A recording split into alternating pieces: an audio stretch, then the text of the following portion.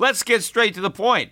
You want to grow your portfolio to deal with the rising cost of inflation, to pay off your debt or your mortgage, pretty much anything standing in the way of you and financial freedom, right? Well, with Yahoo Finance, you can get access to the news, data, and tools that you need in order to help you reach that financial freedom. And when it comes to your financial future, you think you've done it all. You've saved, you've researched, you've invested all that you can. And now you need to take those investments to the next level by using what every financial great uses. Yahoo Finance. For more than 25 years, Yahoo Finance has been the brand behind every great investor. They're the #1 finance destination, producing a holistic look at the financial news cycle, including breaking news, original perspectives, analyst ratings, independent research, customizable charts, and so much more. For comprehensive financial news and analysis, visit the brand behind every great investor, yahoofinance.com, the #1 financial destination. That's yahoofinance.com. You know how to book flights and hotels. All you're missing is a tool to plan the travel experiences you'll have once you arrive. That's why you need Viator. Book guided tours, excursions, and more in one place. There are over 300,000 travel experiences to choose from, so you can find something for everyone. And Viator offers free cancellation and 24/7 customer support for worry-free travel. Download the Viator app now and use code Viator10 for 10% off your first booking in the app. Find travel experiences for you. Do more with Viator. The Peter Schiff Show. Pretty quiet day today in the equity markets. The Dow Jones managed to inch up 37 points, closing at 27,219. But, now we're less than 200 points away from a new all-time record high in the Dow Jones. But, the real action today was in the bond market. If you're suspicious on this Friday the 13th, and you were looking for bad luck, that's where you would have found it if people were long the bond market. And, I've been talking about this bond market bubble for a long time. I mean, it's been inflating for a long time. And whether or not it's actually popped, well, we'll have to wait a little longer to find out.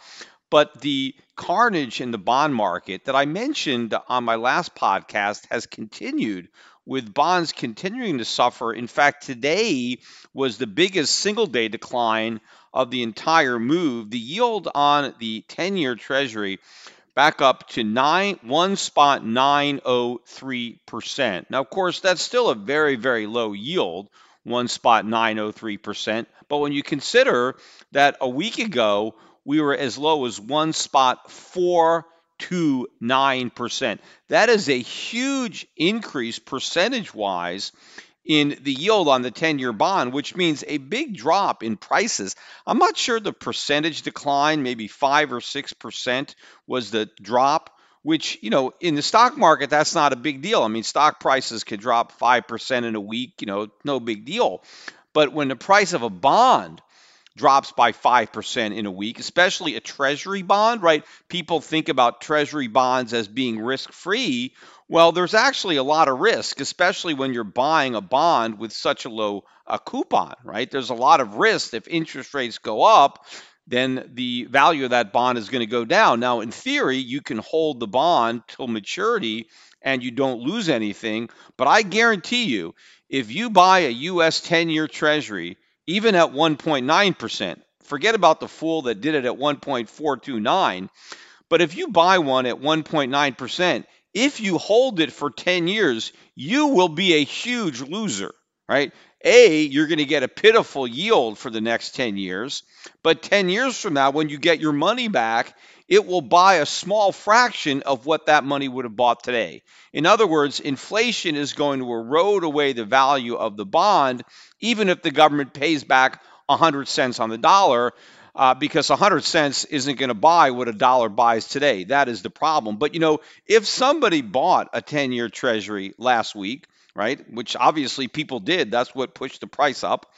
If they turned around and they wanted to sell it today at the end of the day because they decided they didn't want it anymore, if they lost 5 or 6% of their money, think about this. They were only going to get 1.429% interest every year for holding the bond.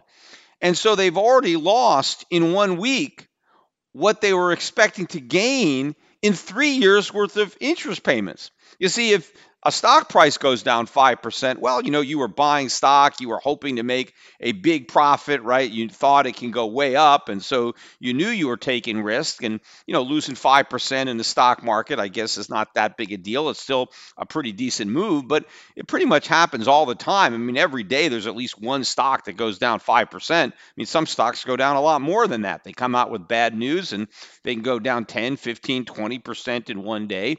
But most people, again, don't expect the bonds that they bought, that they think are ultra safe and ultra conservative, to go down. But I have been saying that the riskiest thing you could do is buy bonds. I mean, if the choice were U.S. stocks or U.S. bonds, I'd take U.S. stocks. Now, fortunately, I have other choices because I don't think U.S. stocks are expensive too and they're going to go down, but they're not as expensive as bonds. And in fact, one of the reasons that the bulls are able to justify the valuations of the stock market is they keep comparing it to the bond market and say, well, relative to interest rates, stocks are not expensive. Sure, relative to bonds that are extremely expensive, maybe stocks don't look as expensive. But the question is, how long can the bond bubble continue to inflate? Because once the bond bubble pops and interest rates rise, well, that changes the valuation of stocks. So the only way you can say that stocks are not overvalued is if you assume interest rates are going to stay down permanently. I have never made that assumption. I believe that eventually interest rates are going to skyrocket. They have to. And when that happens, now stocks have to be valued based on a much higher interest rates, which means as interest rates go up, stock prices will follow bond prices lower. In fact, we had as much carnage on the 30-year today. Remember, the 30-year was below 2%. It got down to 1.905 last week, and it closed today at 2.378. I mean, almost back up at 2.4%. I think the bond market has retraced, and I read this, my son Spencer tweeted this out. I know a lot of you are following him, and so if you're not, you should follow him on Twitter. But he pointed out that we have retraced 30% of the move in bonds over the last 10 months. It took 10 months for bond yields to fall as low as they did in this most recent move. And we've already reversed 30% of that move in just 1 week. So this has been a very violent move in the bond market. It's also coincided with a correction in the price of gold and silver. Gold and silver prices down again today. Price of gold down a little over $10 an ounce, 1487.90, I think is where we went out.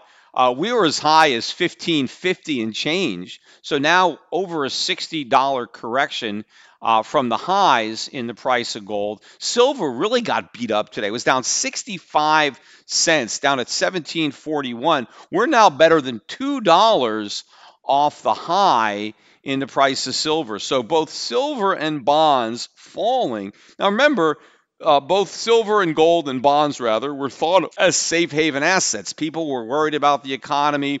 They were worried about the trade war.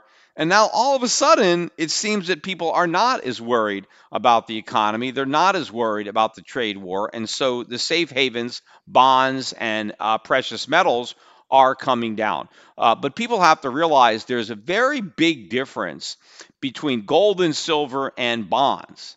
Because if the real threat is not just an economic slowdown, but a rise in inflation, if what's coming is stagflation, if the next recession is going to look different than the prior recession, where you see a big increase in consumer prices, in that type of environment, the worst place to be is bonds, and the best place to be is precious metals. So right now, these so-called safe havens, they're not diverging in that the markets really don't understand what's coming.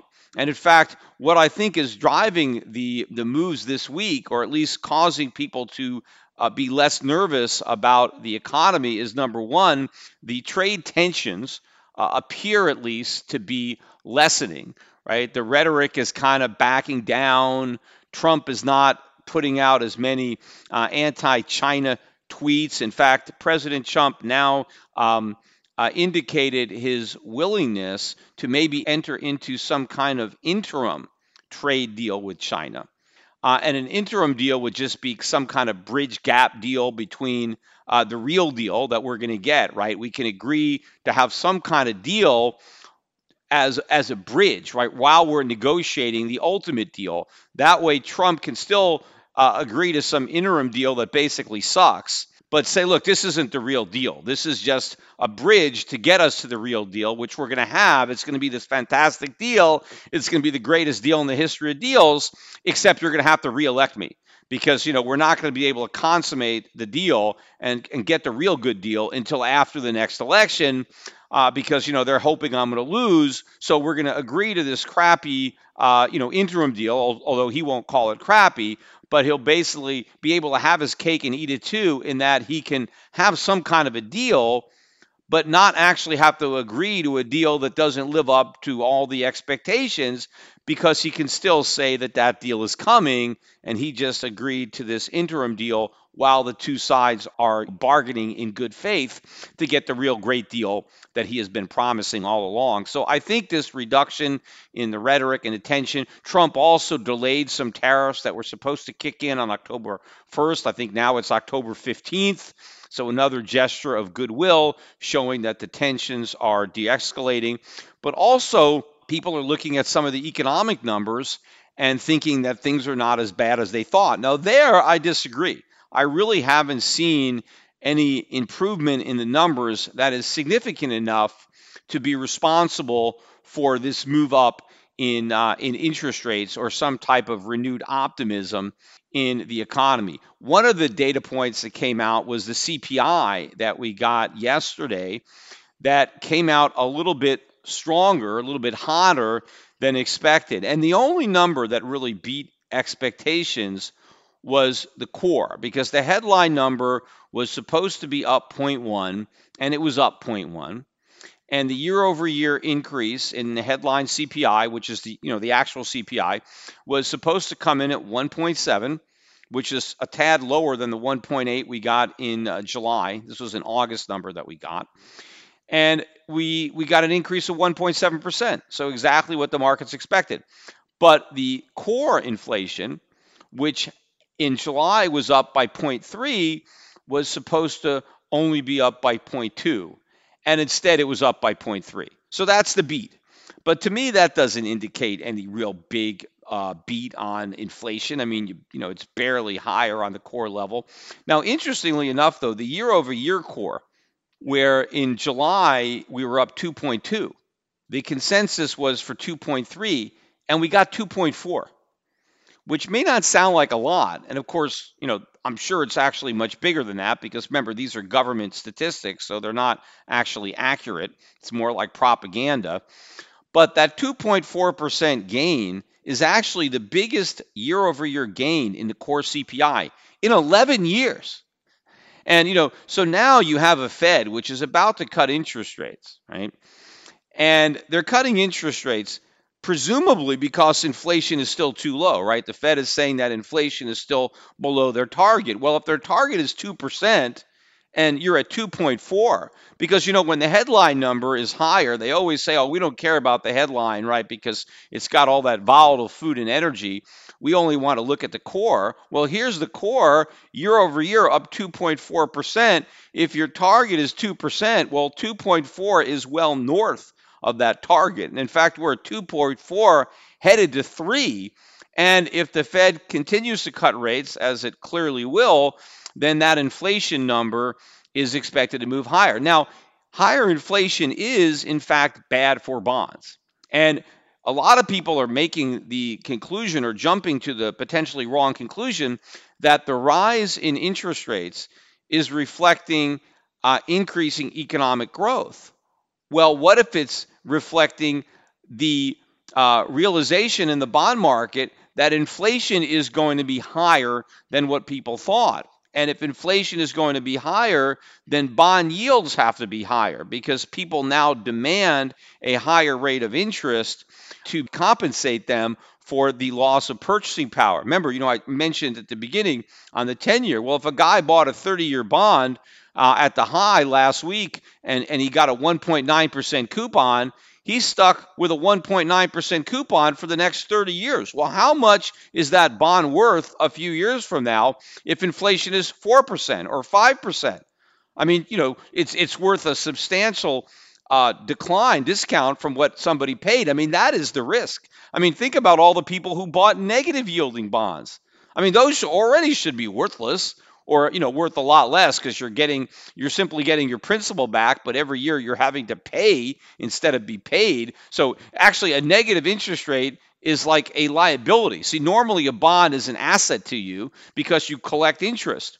Well, if you buy a bond with a negative interest rate, it becomes a liability. You've basically put yourself into a situation where you've incurred a liability. You've taken an asset that you had and you've turned it into a liability. Well, that liability is even less valuable when inflation is eroding away the principal that you get back after you've, satisfied your liability by paying a negative rate of interest over 30 years. But at least in the U.S., the interest rates didn't go negative, but they're still pathetically low, and rising inflation is eroding away the value. And I think that is more likely to be the cause of the increase in interest rates, is the realization that inflation is picking up. Because if you look at some of the other economic data that came out, I mean, today we got the retail sales numbers. And people have been talking all day about how this August retail sales number was stronger than expected. And so they're trying to say that the bond market is selling off today because of this stronger than expected retail sales report that shows that the economy is, not as weak as people thought. Well, I mean, if you look at the beat, I mean, it really is minimal. I mean, this really doesn't explain anything. So they were looking for a increase of 0.2. And the range was minus 0.1 to plus 0.4. And we ended up getting 0.4. So, yes, it was at the high end of the range, but it wasn't above the high end. And yes, it was double the consensus. But then if you strip out autos, they were expecting up 0.2, but we got zero. We got flat. So X autos missed as much to the downside as the headline number missed to the upside. And then if you strip out gasoline as well as autos, they were expecting 0.3 and we only got 0.1. So it's a mixed bag at best, right? It's not really stronger than expected, not really weaker. It's kind of a wash. And it doesn't explain this massive move in the bond market that took place today. Also, if you look at some of the other inflation news we got the numbers on the Fed's balance sheet, which continues to rise now. I mean, there isn't an official quantitative easing program, but the Fed is back in the bond buying business. In the last week, the Fed's balance sheet increased by $8.2 billion. We're now at $3.77 trillion. Now, I think we're going to be back above $3.8 trillion pretty soon in the next couple of weeks, and soon we'll be back over $4 trillion. We went up $8.2 billion to $3.77 trillion. So it's not an official quantitative easing, but the Federal Reserve is creating money and buying government bonds, and the balance sheet is back expanding. And look at the money supply, M2. You get these numbers every week. M2 for the week ended September 2nd. It got released yesterday, but the numbers are for a prior week. But money supply was up 40.6 billion, which is a big move. That's a lot of increase in M2. All this to me shows inflation is picking up, but it doesn't mean that growth is picking up. See, a lot of people think that, well, if we have more inflation, we must have more growth, because the way all the central banks talk about inflation, it's like this really good thing, and it signifies economic growth. But it's not. Real economic growth causes prices to come down, not prices to go up. What causes prices to go up is when the government inflates money supply, right? That's what's doing it. And so I think that what we're seeing potentially in the bond market is the beginning of the bursting of this bubble. And if yields continue to back up at this pace, at some point, the stock market is going to notice this and not think of it as a good thing. In fact, right now, the financials were among the strongest stocks. They're rising. because they were going down as yields were falling. And now that yields are rising, people get bullish on the financials because they think, oh, they're going to make more money because they're going to be able to have higher spreads when interest rates are rising. But I think the financials are a sell because what's going to happen in this next recession is they're going to be particularly vulnerable because a lot of the loans that were made during the bubble are going to go bad in the recession. And rising interest rates are going to help expedite that process. And of course, when the banks go to liquidate whatever collateral they had, real estate or whatever it was that they owned, prices are going to be going down and the losses to the banks are going to be going up. The real buy right now is gold and silver when people realize that it's inflation, right? It's the currency war, not the trade war. And bond prices are falling not because of a relief that the economy is not going to be as bad as we thought, but because inflation is going to be worse than we thought, and it's going to be stagflation, not just recession. Even though the overall stock market was, trending higher this week, we still did get some bombshells that should cause investors to be nervous. One of them was the IPO of Smile Direct. And I think this is the worst IPO in 20 years as far as performance. So this company, which makes these products that you use to straighten your teeth, it's kind of like home done orthodontics, where you can save on the high cost of going to an orthodontist and getting braces. It's kind of a do-it-yourself kit. And I'm not really sure how it all works because I haven't seen or used the product, but I know it was pretty hyped up. Without the ones like you, who work tirelessly to keep things running, everything would suddenly stop.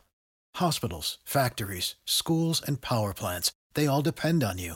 No matter the weather, emergency, or time of day, you're the ones who get it done. At Grainger, we're here for you with professional-grade industrial supplies. Count on real-time product availability and fast delivery. Call, click Grainger.com, or just stop by. Grainger, for the ones who get it done. When you need mealtime inspiration, it's worth shopping Kroger, where you'll find over 30,000 mouth-watering choices that excite your inner foodie. And no matter what tasty choice you make, you'll enjoy our everyday low prices, plus extra ways to save, like digital coupons worth over $600 each week. You can also save up to $1 off per gallon at the pump with fuel points. More savings and more inspiring flavors make shopping Kroger worth it every time. Kroger, fresh for everyone. Fuel restrictions apply. Anyway, they priced this thing at $23 a share. And normally when they price an IPO, when the IPO starts trading, it pops to some degree, right? The first trading price is much higher, right? The IPO guys, the people that were able to get shares on the IPO, right? They were lucky enough to get the stock before it went public.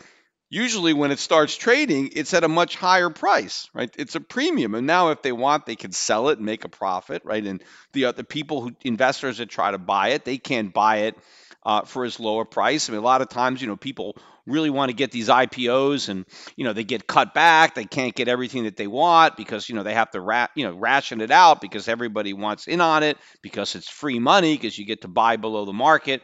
Well, in this case, the people who got lucky, or in this case, unlucky, right, and bought on the IPO, they paid $23 for their Smile Direct shares.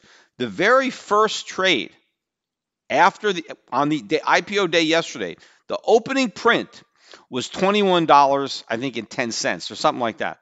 So you're talking almost $2 less than the people who bought the IPO paid. So obviously, none of those people were smiling about their investment in Smile Direct. And then it went down from there. In fact, it went all the way down. The low yesterday was $16.28. I mean, that was almost 30% below the IPO price. So you bought the IPO, right? You got lucky enough to get in on this IPO. And the day it goes public, you're already down almost 30% on your investment. It closed off the lows of the day. I think it closed down about 27.5%. So again, the worst performance, I think, in 20 years for any IPO. Now today, it bounced back a little bit. It was up 10.5%. It's back up to 1868. but still considerably below the $23. And this again ought to get investors to start to be a little bit nervous. When something like this can happen, it shows you that the speculative fervor is running out. That you can see cracks in the armor here of this so-called bull market, this bubble. And it wasn't just Smile Direct. Look at what happened with WeWork. And I talked about WeWork before on the podcast. And I think WeWork is going bankrupt. I mean, personally, because WeWork is overexposed to the commercial real estate market. I mean, they have huge property and leased out all this property in major cities. They're the biggest tenants in the biggest markets. And I think commercial real estate is going to get wrecked in this next downturn. And given the amount of debt that WeWork already has, I just think this company goes bankrupt in the next recession. But in any event, obviously most of these investors in Silicon Valley, the people that are buying into these unicorns, which is the name for all these private companies that aren't publicly traded yet, they're all hoping for an IPO as an exit strategy, but they all trade with a valuation of over $1 billion, which earns them the name of unicorn. But the last round of funding, investors valued WeWork at $47 billion, right? So WeWork was able to do a round of financing where they sold equity in the business privately, where the investors were putting a valuation on the business of $47 billion. And based on a $47 billion valuation, they were investing, which means that they're expecting on an IPO for the company to be worth more than $47 billion. Because if it was worth less, right, then it would be worth less than what they paid. Now, I don't know, maybe those investors had some kind of clause. I mean, if they weren't idiots, they did, which said if the IPO price was lower than what they paid, that they would get their price adjusted and they would get issued more stock. I mean, I'm not sure about all the intricate details. I just know that $47 was the official valuation of the last raise. Well, now they're talking about bringing this thing public if they can even get the IPO off the ground, because now a lot of people are starting to express the same concerns that I've been expressing when I talked about this thing in the past. A lot of it, too, having to do with the double dealing and self-interest of the company and their principals. But now they're talking about maybe putting a valuation of maybe 10 to 12 billion, which is a huge discount to the $47 billion of the last round. But, in my opinion, that's still $10 billion too much, because I don't think the company's worth anything, because I think it's going bankrupt. Now, maybe it'll be worth something to the bondholders after they end up owning the company because the company goes into bankruptcy. But, they've never made any money.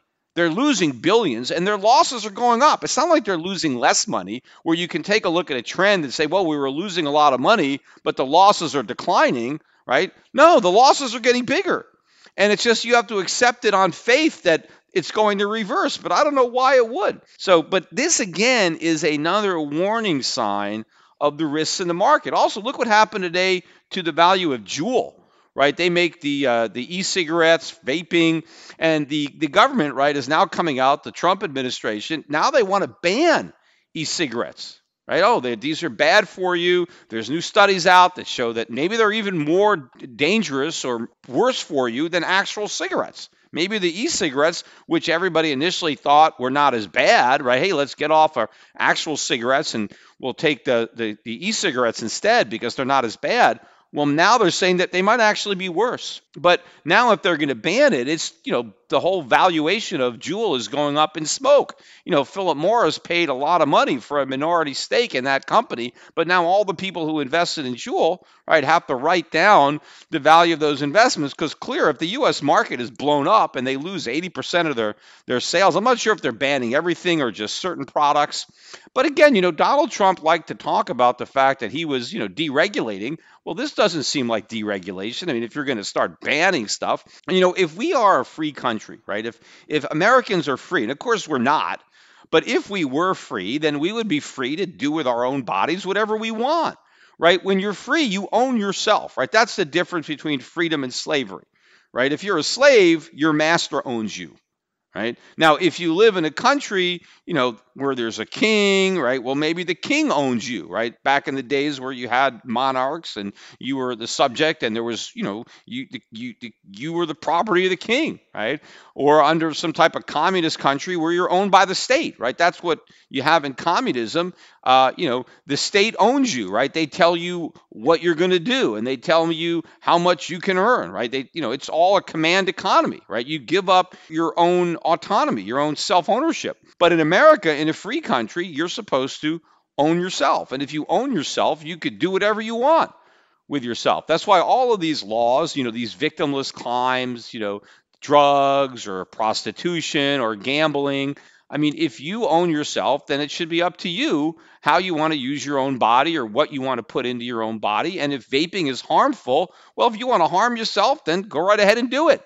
Now I don't believe that companies should lie to you and tell you that a product is safe when they know it's not safe, right? That would be wrong. And you can sue a company if they deliberately mislead you about the product, if they know it's dangerous and they don't warn you. But so if electronic cigarettes are harmful and could cause health problems, then let the manufacturers put those labels clearly on their products. And then if you want to use it, despite the fact that it may harm you, then go right ahead and use it, right? That's the definition of a free country. You're free to do things that may be stupid. You're free to do things that other people might not do. That's that's what freedom means. But unfortunately, that's not what we have in America. The government basically is in charge, and they take over the economy, and they take over our personal lives as well. I guess now that I started to talk about government, it's a good time to talk a little politics. We had the Democratic national debates were on last night, and it was actually on opposite Thursday night football. So what I decided to do, I was watching the game, but I had the volume on mute so I could listen to the debate, but I could still, watch the football game. And basically, kind of towards the end of the debate, I realized that, if I would have had a much more intelligent a commentary, had I just muted the debate instead of the game, right? Because, these guys are a bunch of morons. Other than, I guess, again, Andy Yang, again, he says some intelligent stuff. He's the only guy that does, but of course, his solutions are all wrong. Right, Yang pointed out a lot of the problems in the healthcare system. 100% agree with him. But every single problem he pointed out was caused by government. And the solution to those problems is to get government out of healthcare, to get government out of insurance. That's why it's so screwed up. He's correct in pointing out a lot of the problems, but his solution isn't going to solve it, right? His solution might make it worse. But the rest of the guys, all they did, and gals, of course, they're not all guys, but very little substance in this debate. I thought it was very, very weak. And ABC, I think, did a pretty bad job with this debate. But basically, all they did is talk about all the free stuff, right, that people should get. There's no real substantive issues about how to fix any of the problems that they may see in the economy. It was all about free stuff. Education in particular, everybody was talking about, we got to forgive all the student loans. We have to wipe out all the student loans. Okay, great. Yeah, that's, if you're a student, that's fantastic, right? They're buying votes, right? And they're giving you money. In fact, the guy that really stepped it up on buying votes was Andy Yang. He actually started off the debate by saying that he was going to start giving his freedom dividends $1,000 a month right now. He's not even waiting to get elected. He's going to use his campaign money, right? And he is going to give 10 families that are picked at random $1,000 a month for a year. And they're going to be like the test subjects. All you had to do is go to his website and just sign up for the lottery. I went there and I signed up. So if I get lucky, I'm going to get $1,000 a month for 12 months. I get 12 grand from the Yang campaign. So he's buying the votes before they're even counted, right? But, at least this scheme, none of the money that Yang is giving out was stolen from taxpayers. See, normally when politicians are buying votes, they're doing it with money they steal from other taxpayers. Here, Yang is trying to buy votes using the money he gets from his donations for his campaign. So I mean, that's a much more honest way to do it. So we'll see. We'll see if I get some of that money from Yang. I doubt. I mean, I usually don't win these things, so I'm sure the odds are pretty slim. But I bet he collects a lot of names. He's going to get a lot of email addresses as a result of giving away all of this money. But in addition to, helping out the students, right, and getting rid of all the student loans, every single candidate kept talking about how teachers, right? Teachers need to get paid more, right? Every single candidate agreed we need to pay teachers more money. Now, I guess, do they mean that the federal government needs to subsidize all the salaries, right? The federal government now has to put all these local teachers on the federal payroll and supplement what they're getting paid, because the teachers aren't paid by the federal government. They're paid by the local school districts. So how are the local school districts going to all of a sudden start giving all the teachers raises? Where's the money going to come from? I mean, they'd have to raise taxes to do it, and property taxes are already very high. So I don't know if they're talking about some government program where every teacher is just going to get money directly from the federal government. But of course, this is great for the teachers, right? Oh yeah, I'll vote for you, right? Every teacher is going to vote Democrat if the Democrats are promising to give all the teachers a raise.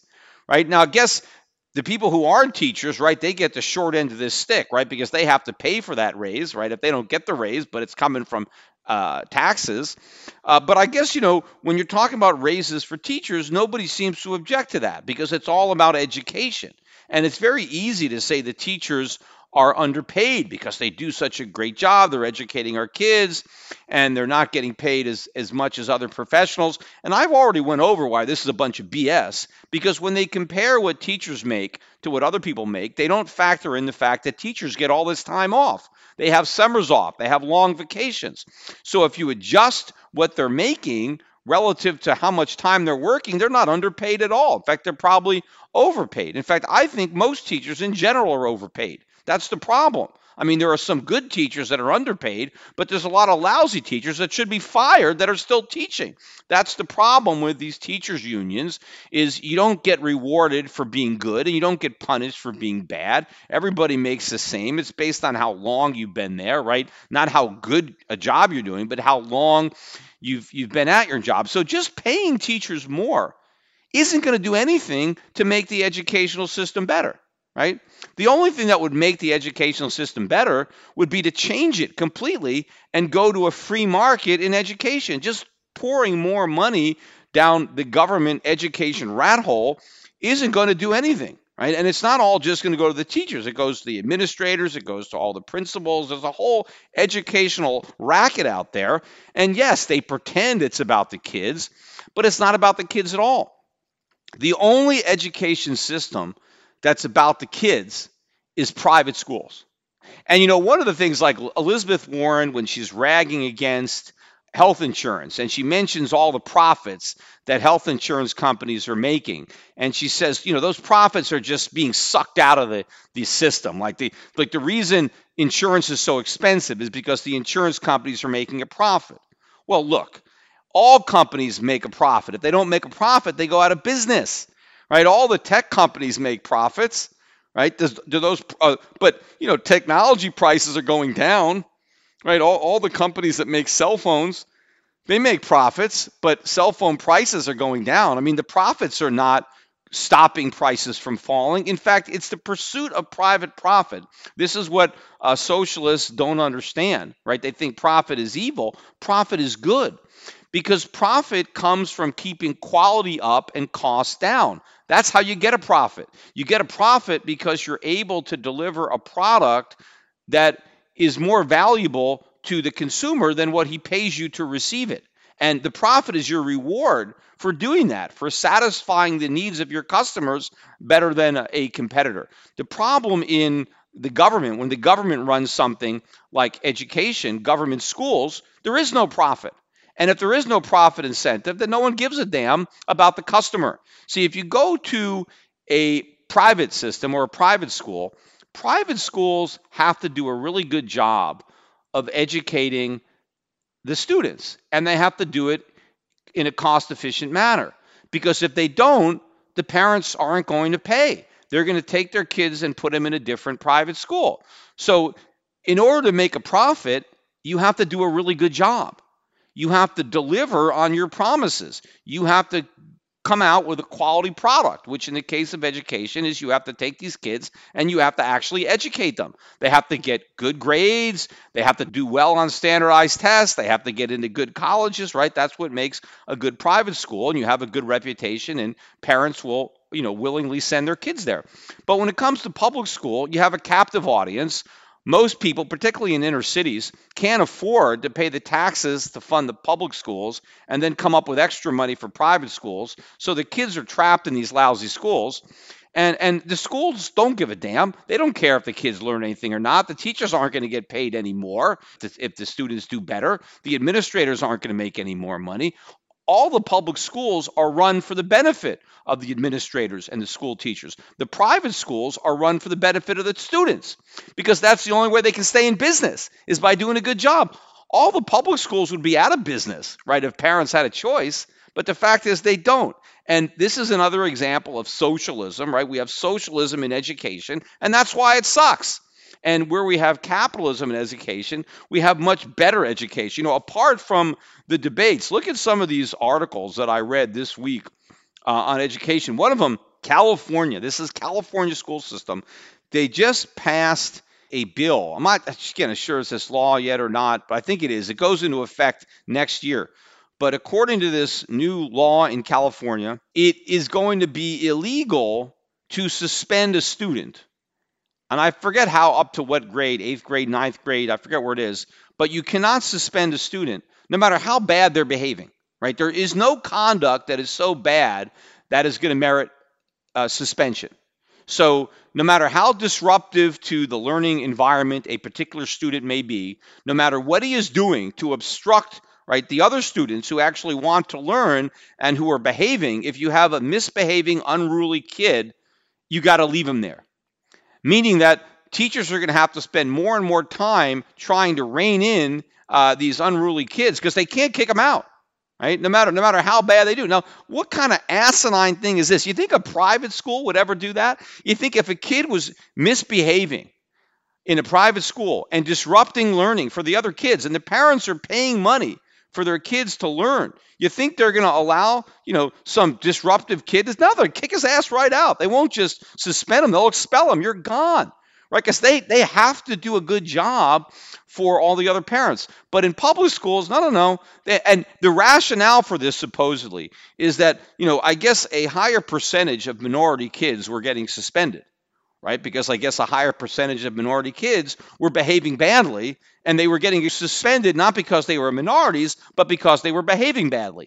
But because a greater percentage of minorities behave badly and thus are being suspended, the act of suspension is now labeled racist. So now nobody can be suspended, right? No matter how bad they are. So if you thought the public schools in California were bad, and they are, well, they're about to get a whole lot worse. I mean, all this stuff is so nonsense about, disparate outcome. Like, I even read this thing about American University. Apparently, they hired some guy and, some professor, but he's advocating some kind of theory. And I guess he's an English professor or something, but he wants to grade papers, English papers, right, where you write something, not based on, the quality of the work, not grading the grammar or the spelling or, did you do a good job in organizing your thoughts and is it well written? None of that is going to count.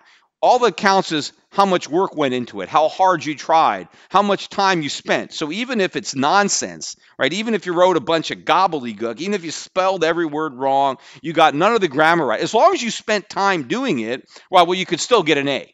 And the whole idea was that, it's racist to hold minorities or African Americans to the same standard because they're not learning English the right way or some nonsense like that. But I mean, you're doing a huge disservice to African American kids if you let them hand in a bunch of nonsense and then you give them an A and you let them graduate and go into the real world. Because in the real world, none of that matters. You have to know how to write. I mean, if you're getting a job that requires writing, it's not going to be about your effort.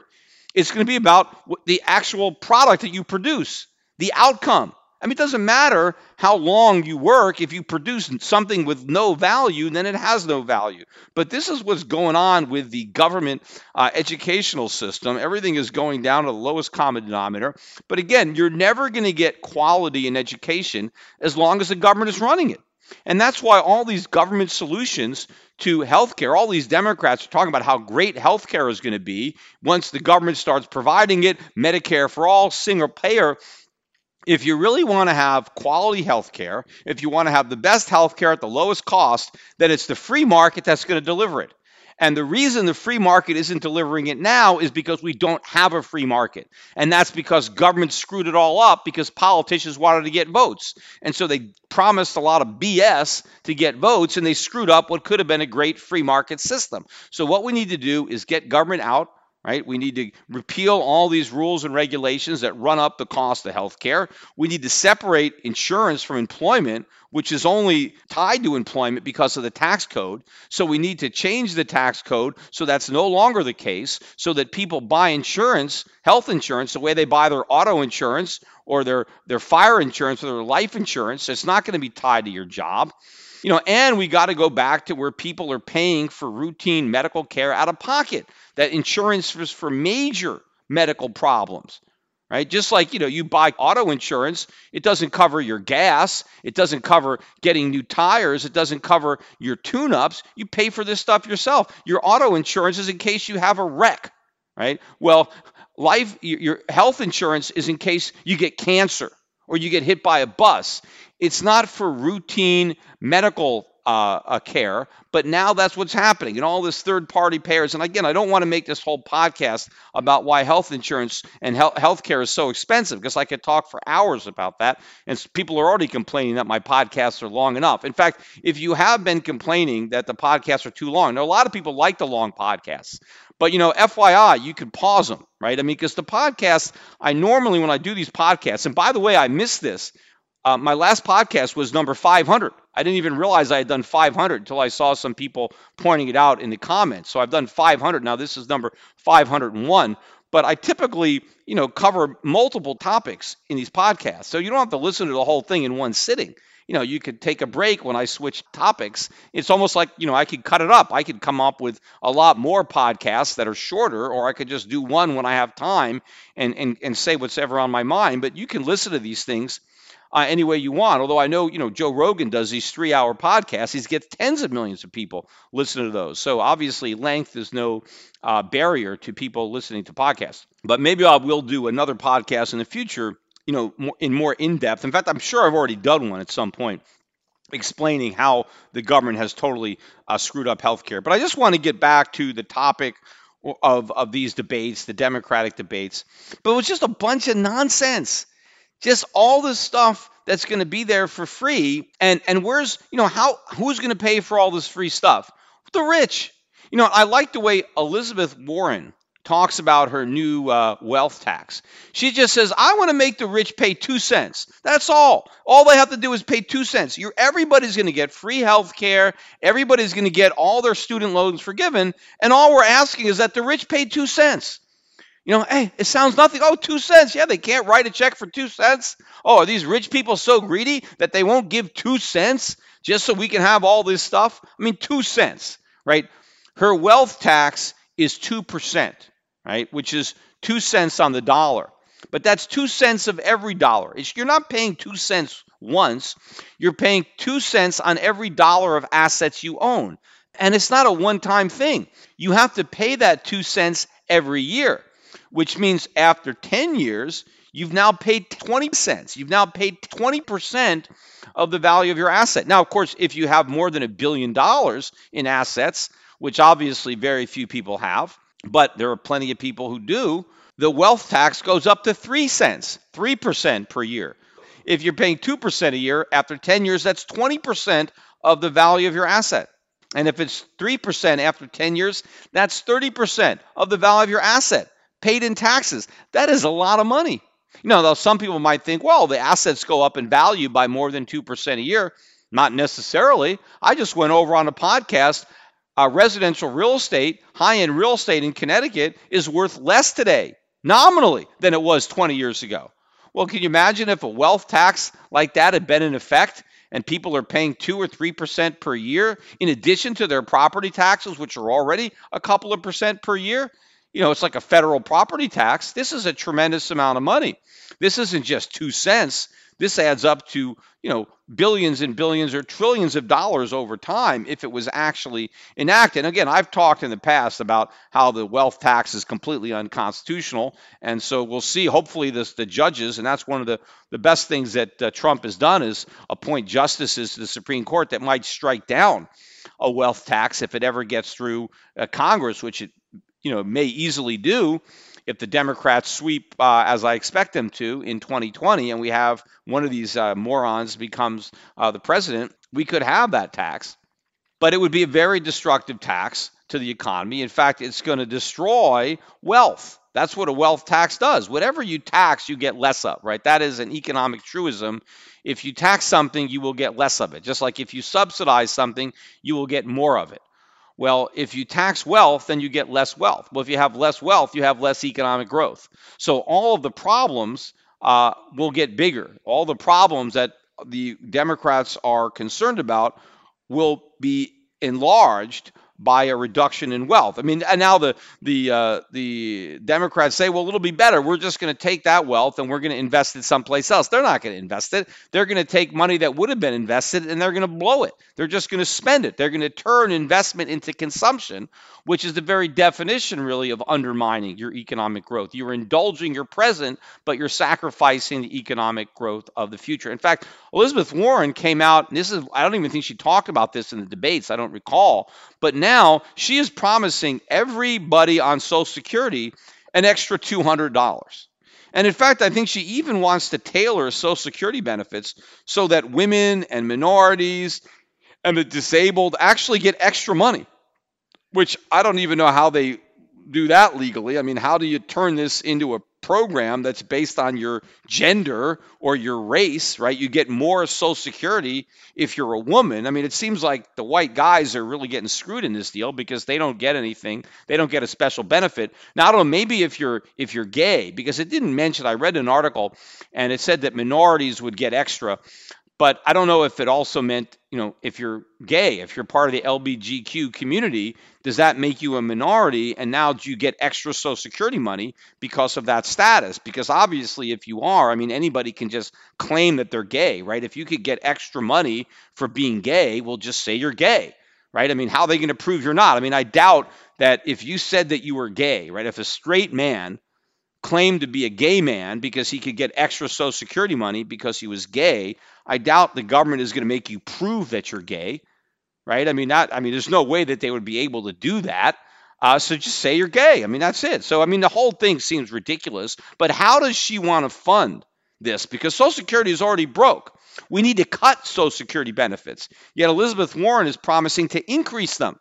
And how does she want to increase them? Well, she wants to tax the rich.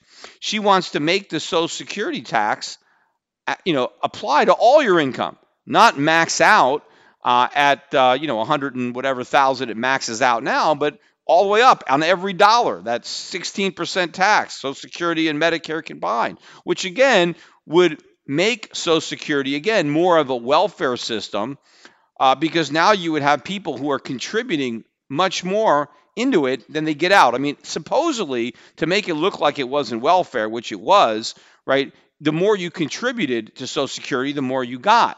And that's why it maxed out, because once you hit a certain income level, then you couldn't get any additional benefit. So because you couldn't get any additional benefit, there was no additional tax. Because supposedly this wasn't welfare. This was supposedly you getting back your own money. It was supposedly a retirement scheme. Of course, the whole thing was a fraud from the day that Roosevelt sold the American people on it and conned them into accepting it.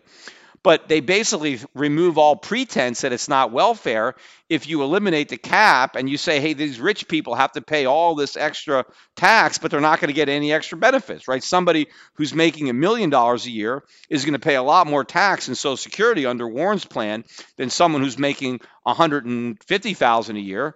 but they're both going to get the exact same benefit. Of course, unless one is a woman or a minority, then they get even extra. And I'm not even sure how that, comes in, but obviously she's playing to the base of the Democratic Party, right? All these minorities are now going to get all this extra money just because they're minorities. But of course, it's not just the Democrats, right? The Republicans also want to give away free stuff. It just comes in a different form because Donald Trump today, I'm reading about how Donald Trump is promising middle-class tax cuts, right? He's going to announce sometime next year middle-class tax cuts, a big, huge middle-class tax cut that's going to be implemented after the next election as long as he is reelected and we have a Republican Congress. Well, now we're going to have this big tax cut for the middle class, which is the Republican version of a free lunch, right? The Democrats are giving away free stuff in the form of government benefits, right? Something for nothing where you get something that you didn't earn. Well, the Republicans have their own version of getting something for nothing, right? Where you get a tax cut. Now, personally, yes, I believe that when a Republican says, I'm going to let you keep more of what you earn, right? You've earned this money and we're going to take less of it. That is different than saying we're going to give you money you didn't earn. We're going to take money from other people who earned it and give it to you. See, that free stuff is based on theft. So as far as a moral plane goes, that's the lower part of it, right? If I'm going to get free stuff knowing that the money was stolen from another person, that's theft. So that's, and I think it's the moral equivalent of theft. So what the Republicans are not promising is that. What they're saying is we're going to cut your taxes, but they're not saying we're going to cut government spending. And so the freebie that Republicans are giving out is free government. See, they're saying we're going to cut your taxes, but we're not going to reduce any of the government programs that you may or may not benefit from, right? Because a lot of people paying taxes also get Social Security, or maybe they get a farm subsidy, or who knows what they get. But when Republicans say we're going to cut taxes for the middle class, but we're not going to cut spending on any of the programs that benefit the middle class, they're in effect giving Republican voters government for nothing.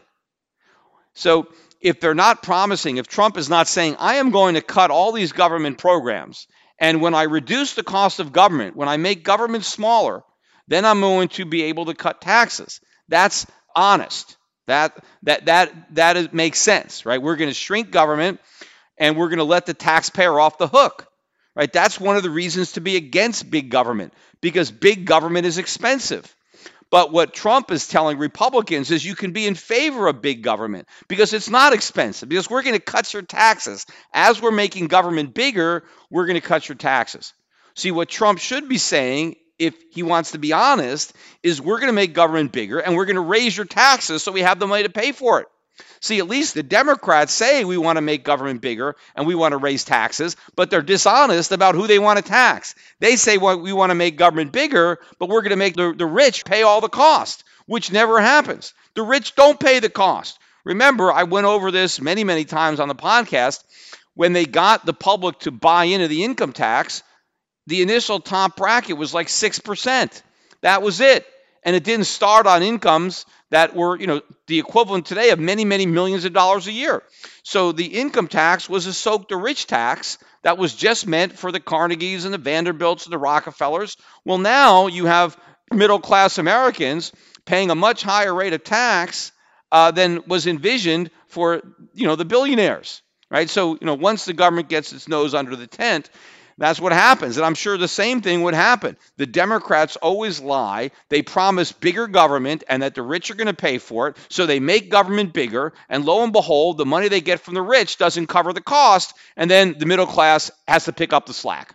Now, if you recall, Donald Trump played that same trick before the midterm elections. Remember, before those elections, all of a sudden, Donald Trump started talking about some new tax cut that he was, planning, and it was going to be after the election. I don't know what it was. It was a big middle-class tax cut, some targeted middle class. They were going to add that to the tax cut that they already passed, and it was kind of, a carrot that they dangled in front of the voters prior to the midterms. Now, of course, the midterms came and went, and we never got the tax cuts. Now, Part of the problem, obviously, is the Republicans lost the House of Representatives, and all tax bills have to start in the House. And so once the Republicans lost the House, then they basically lost the ability to bring forth any tax cuts. Now, I'm sure the Democrats would have been potentially in favor of a tax cut for the middle class, but of course they would have wanted to pay for it by raising taxes on the rich, something that the Republicans would have been against, and so the whole talk of a tax cut disappeared until now it reemerges as another campaign issue for 2020. But of course, this time not only will the Republicans lose the Senate, which is the other chamber that they still hold, but they're likely to lose the White House too. So these tax cuts are not going to happen.